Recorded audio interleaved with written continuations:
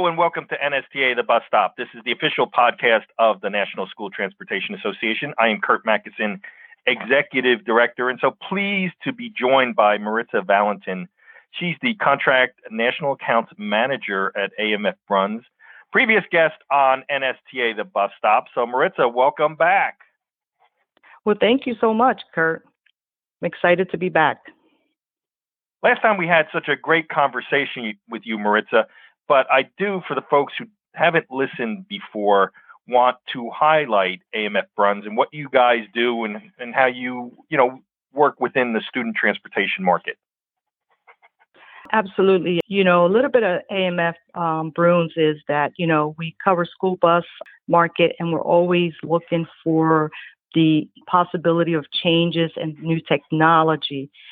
Besides in the school bus industry, we also have other segments that we also focus on: paratransit, taxi market, mobility, and we're also now in the middle of starting to research rail and air as well. And we do, wheelchair procurement for the school bus market.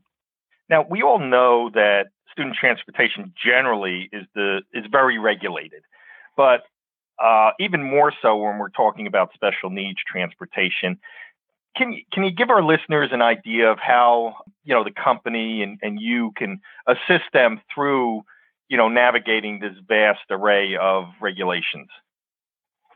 Yes. So there's a lot of regulations and requirements and changes in the industry.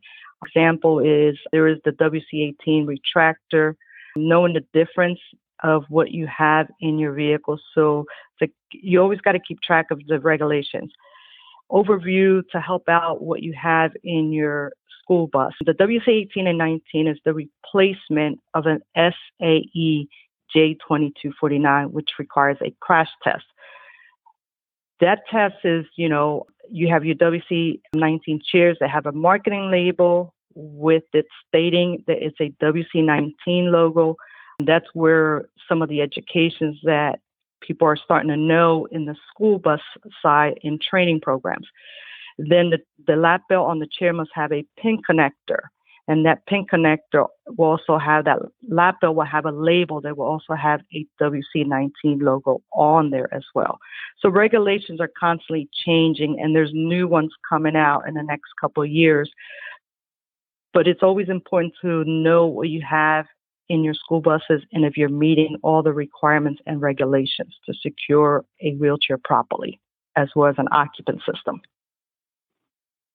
And that's one reason why it's always good to partner with someone like you, who's able to kind of be on top of all these various changes. So I think that kind of highlights the importance of having vendors who are very up to date, knowledgeable in the industry. And also, I just do want to put a plug in for the fact that on May 10th, we're going to have a webinar, with you and Brooke Garcia and Rose as well, talking about the evolution in special needs transportation. So that's May 10th at 12 noon, and you can register with us at NSTA 703-684-3200. And I don't want to, spoiler alert, I don't want to take anything away, Maritza, from your presentation, but I would guess that you're going to touch upon some new trends in the industry. As we know, student transportation continues to evolve. Yes, we will be talking about the new trends and different purposes of vehicles that is starting to be part of the new trends and school transportation. And then another thing I'm sure you guys are going to be covering are training programs and how important it is in this environment to make sure that your drivers are, trained properly and continue to keep up to date, not only on the latest equipment, but also student management as well. So I'm assuming you guys are going to cover some of that stuff as well. Yes, we will be covering the training program and why we brought the training program back to the industry and why there's a need for the training program as a refresher and understanding, because I think we just get used to doing something, and sometimes we are faced with challenges on a transportation with a wheelchair, and we don't secure it properly. So we'll be covering a lot of our training programs and the part of how we do it, and we call it our boot camp training. So it's a 3-hour certification class that we will be covering as far as the details of that training program. Great, great. Also, one thing that we think is really important, in our world is the retention of drivers. So, the drivers that are more experienced, are able to be a quicker study, I would guess, on, getting updated on the latest, trends and equipment. And you guys honor National Driver of the Year with an award. Why don't you take a few minutes and tell the listeners, all about that? Because I think in this environment we found, and we had Julius Caesar from Cook, Illinois on a podcast a couple of weeks ago and said they are putting a real heavy emphasis on driver retention. So, and I look at awards like this as being a piece of trying to retain those drivers. So why don't you talk a little bit about the award, Maritza? So our National Driver of the Year award, we do not focus on the brand product you are using for, securements, or we focus, this is about safety and our special needs drivers. The award is very well received, and the driver, we do a big thing. We get the local media involved. We get the board districts involved when we present this to the individual that's going to be receiving this award. And we give them a nice plaque. We have them recognized. We do the local news for them. And we also present them with a $1,000 check. And it seems to go over really well because they're being recognized and they know they're going above and beyond their everyday job to transport our kids the safest way. So $1,000 check is very nice. Are nominations still open? Yes, they are still open, and they'll be open till the end of August. Last year, we extended it due to COVID, and there's a possibility we'll extend that again. But we typically try to do the award right before the holidays because everybody looks forward to something like that right before the holidays to help with their shopping and other things that they need. Okay, great. Now, we talked about the evolution of, student transportation in general, but I want to hone in more on special needs transportation. And since you're an expert in this field, give us some insight on how and where and why, you see things changing and what people might need to focus on moving forward. So there's a lot of changes as far as there's a lot of funding out there in regards to the new trend of either new wheelchairs, chairs to be transported, as well as other equipment to transport kids safer. But it's become more of a new trend, technology, different designs.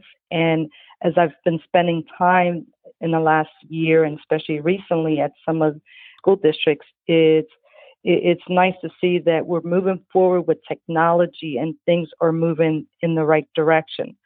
There will be challenges for people that are used to, using a bus for 10 years and now they have a new bus and they have new equipment and they have new things to look at.